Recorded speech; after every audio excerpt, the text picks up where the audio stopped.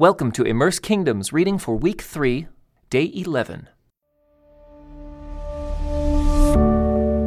Immersed in Samuel, Kings. The books known today as 1st and 2nd Samuel and 1st and 2nd Kings were originally a single work, later divided due to the size limitations of ancient scrolls. In its original unity, Samuel Kings tells the story of the Israelite monarchy from beginning to end. Hebrew tradition tells us that this grand work was put together over time from the records kept by prophets, such as Samuel, Nathan, and Gad, who were God's messengers to the people of Israel. They observed crucial moments in the life of the nation, interpreted events in light of God's covenants, and recorded their insights for posterity. The royal history of Samuel Kings, therefore, is also the story of the word of the Lord, spoken through his prophets in response to the deeds of Israel's rulers. While Samuel Kings is drawn from the records of various prophets and collected to address the concerns of different historical periods, a single literary structural pattern runs all the way through the work. A repeated formula describes how long the kings reigned, where they reigned, and how old they were when their reigns began. But the two halves of Samuel Kings also have separate concerns. We can understand the intent of the first half by recalling one of the purposes of the preceding books: to predict and defend the monarchy in Israel. The book of Deuteronomy made provision for the requirements of a future king. The book of Judges reminded Israel how bad things were before they had their first king. The story of Ruth revealed how the descendants of a Moabite could still be God's anointed. The first half of Samuel Kings is similarly a defense of the monarchy. It reminds the people that they asked for a king, even though the prophet Samuel warned them that a king would burden them with taxes and labor. Specifically, it describes the establishment of the monarchy, and then explains why God ultimately rejected Saul, the first king. But far more importantly, the first half of Samuel Kings describes the fourth covenant, which gives structure to the ongoing story of the Bible.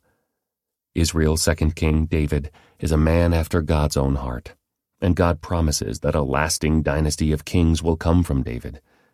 Israel's future thus comes to be tied up with the destiny of King David and his descendants. The second half of Samuel Kings returns to a focus on the earlier covenant God made with Israel through Moses. That covenant promised them blessings or curses based on whether or not they were faithful to his instructions. The stories of Israel's successive kings demonstrate an increasing failure of the monarchy to lead the people into wholehearted allegiance to God. So the prophets build an extended covenant lawsuit, an indictment of the kings and people, because the people haven't kept their part of the covenant. The nation first splits in two, then the territory of each remaining kingdom diminishes. Both kingdoms, now called Israel and Judah, are eventually conquered by foreign empires. Jerusalem itself is sacked, its walls torn down, and the temple burned to the ground. The people are carried away from the land. In other words, the second half of Samuel Kings is a defense of the exile. Samuel Kings seemingly ends on this note of failure, the failure of Israel, of God's plans for Israel, and indeed of God's plans for the world through Israel. But at the end of the whole work, Jehoiakim, the surviving heir to David's throne, is released from prison and treated as an honored vassal by the king of the Babylonian Empire. A thin sliver of hope remains. The Bible portrays the Lord as the creator of the earth, the true king of all nations. With Israel now in shambles, the question returns to God himself. How will he keep his promise to redeem and restore the world now that his chosen instrument has fallen?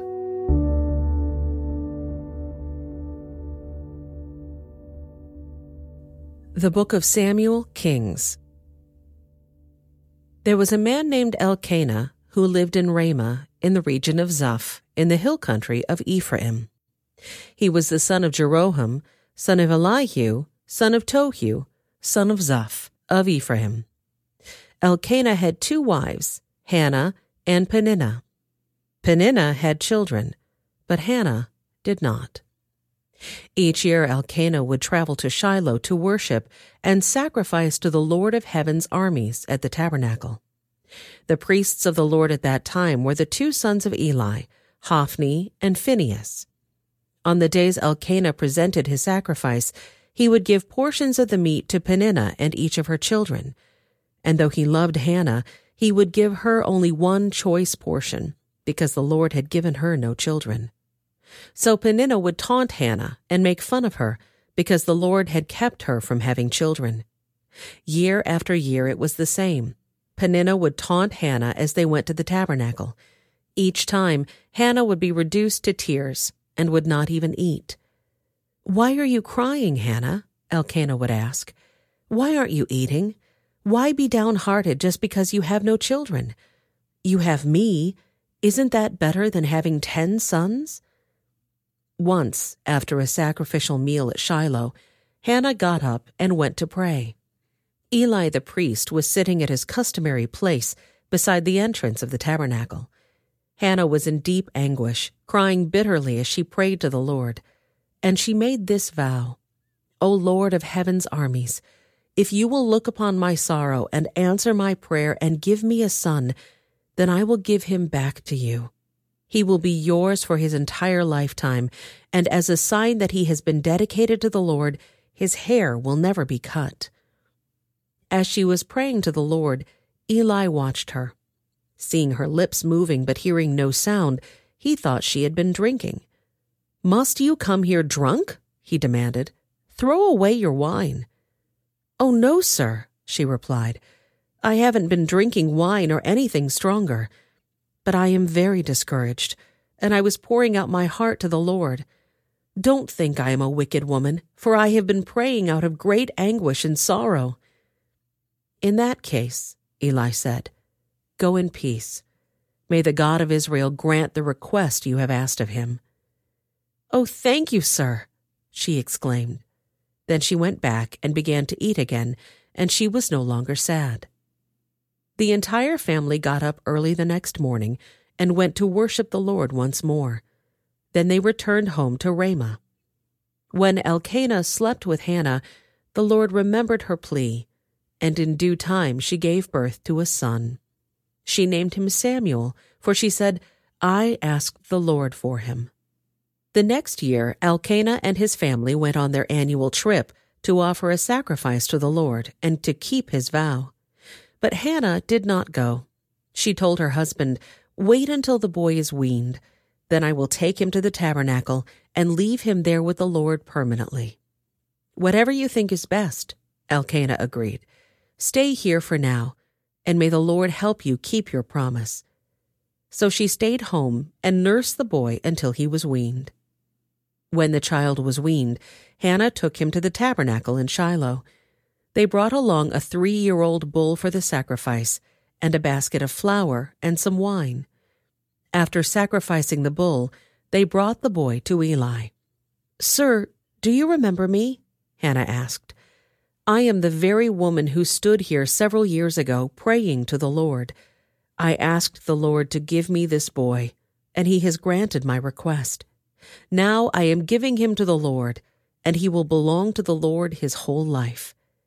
And they worshipped the Lord there. Then Hannah prayed, "My heart rejoices in the Lord. The Lord has made me strong.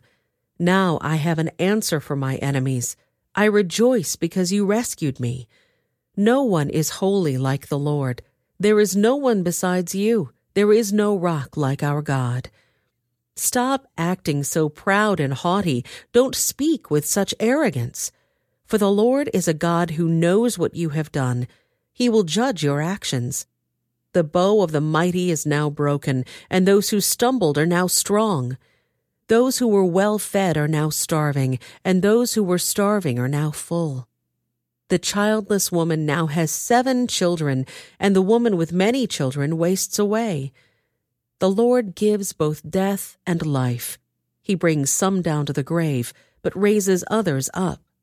The Lord makes some poor and others rich.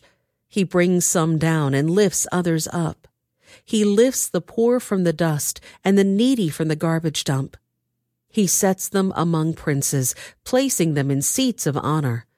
For all the earth is the Lord's, and he has set the world in order. He will protect his faithful ones, but the wicked will disappear in darkness. No one will succeed by strength alone. Those who fight against the Lord will be shattered. He thunders against them from heaven. The Lord judges throughout the earth. He gives power to his king. He increases the strength of his anointed one. Then Elkanah returned home to Ramah without Samuel, and the boy served the Lord by assisting Eli the priest. Now the sons of Eli were scoundrels who had no respect for the Lord or for their duties as priests. Whenever anyone offered a sacrifice, Eli's sons would send over a servant with a 3-pronged fork. While the meat of the sacrificed animal was still boiling, the servant would stick the fork into the pot and demand that whatever it brought up be given to Eli's sons. All the Israelites who came to worship at Shiloh were treated this way. Sometimes the servant would come even before the animal's fat had been burned on the altar.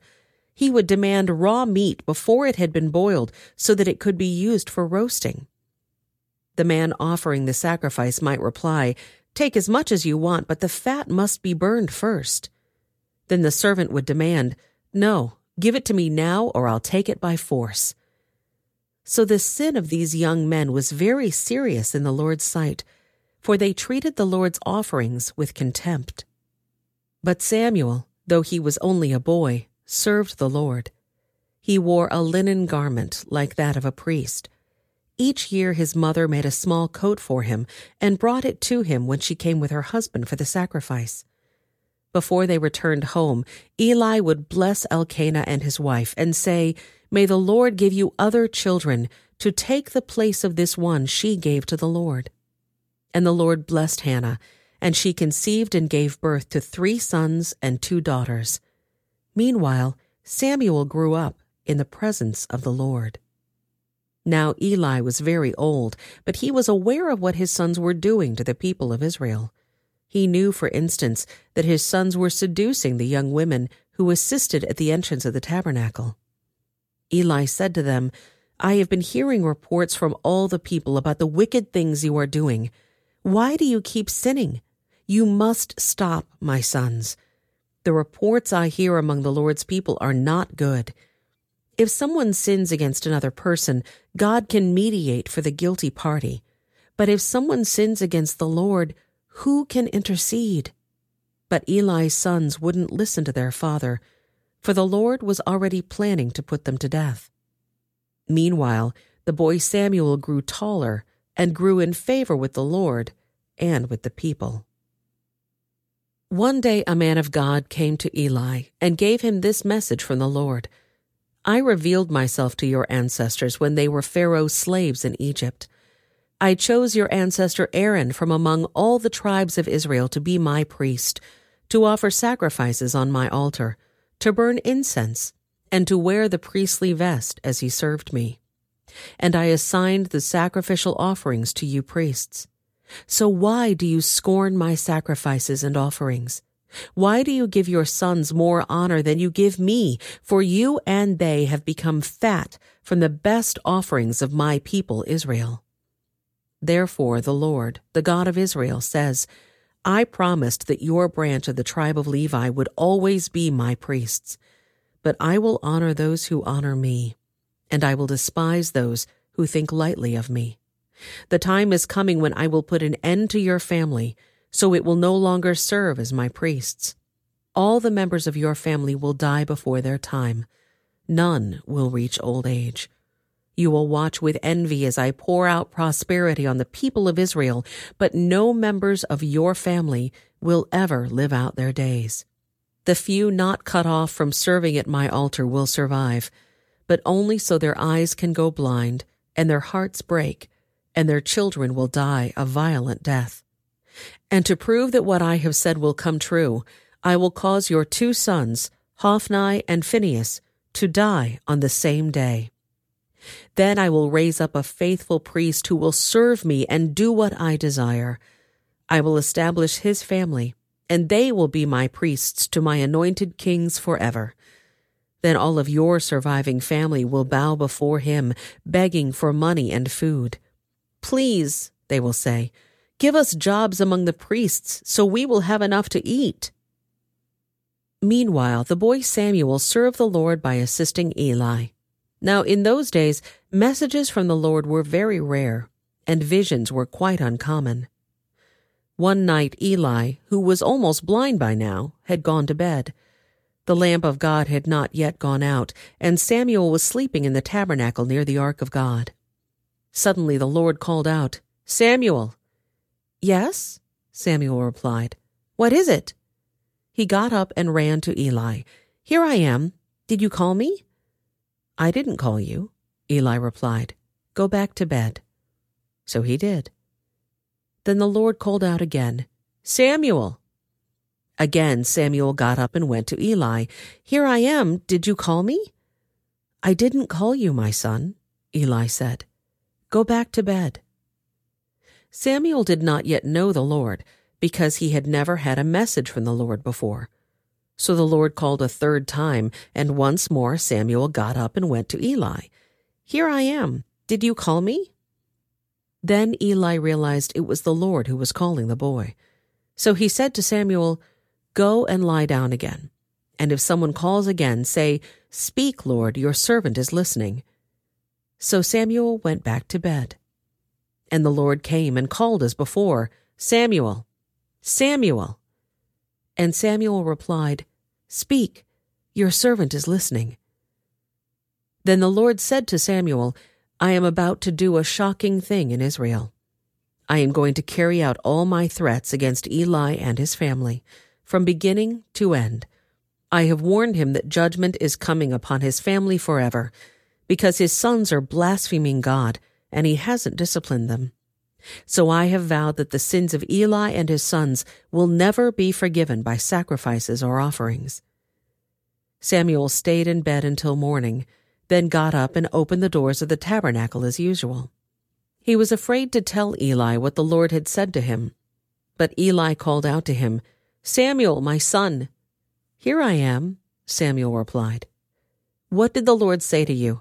Tell me everything, and may God strike you and even kill you if you hide anything from me." So Samuel told Eli everything. He didn't hold anything back. "It is the Lord's will," Eli replied. "Let him do what he thinks best." As Samuel grew up, the Lord was with him, and everything Samuel said proved to be reliable. And all Israel, from Dan in the north to Beersheba in the south, knew that Samuel was confirmed as a prophet of the Lord. The Lord continued to appear at Shiloh and gave messages to Samuel there at the tabernacle. And Samuel's words went out to all the people of Israel. This concludes today's Immerse reading experience. Thank you for joining us.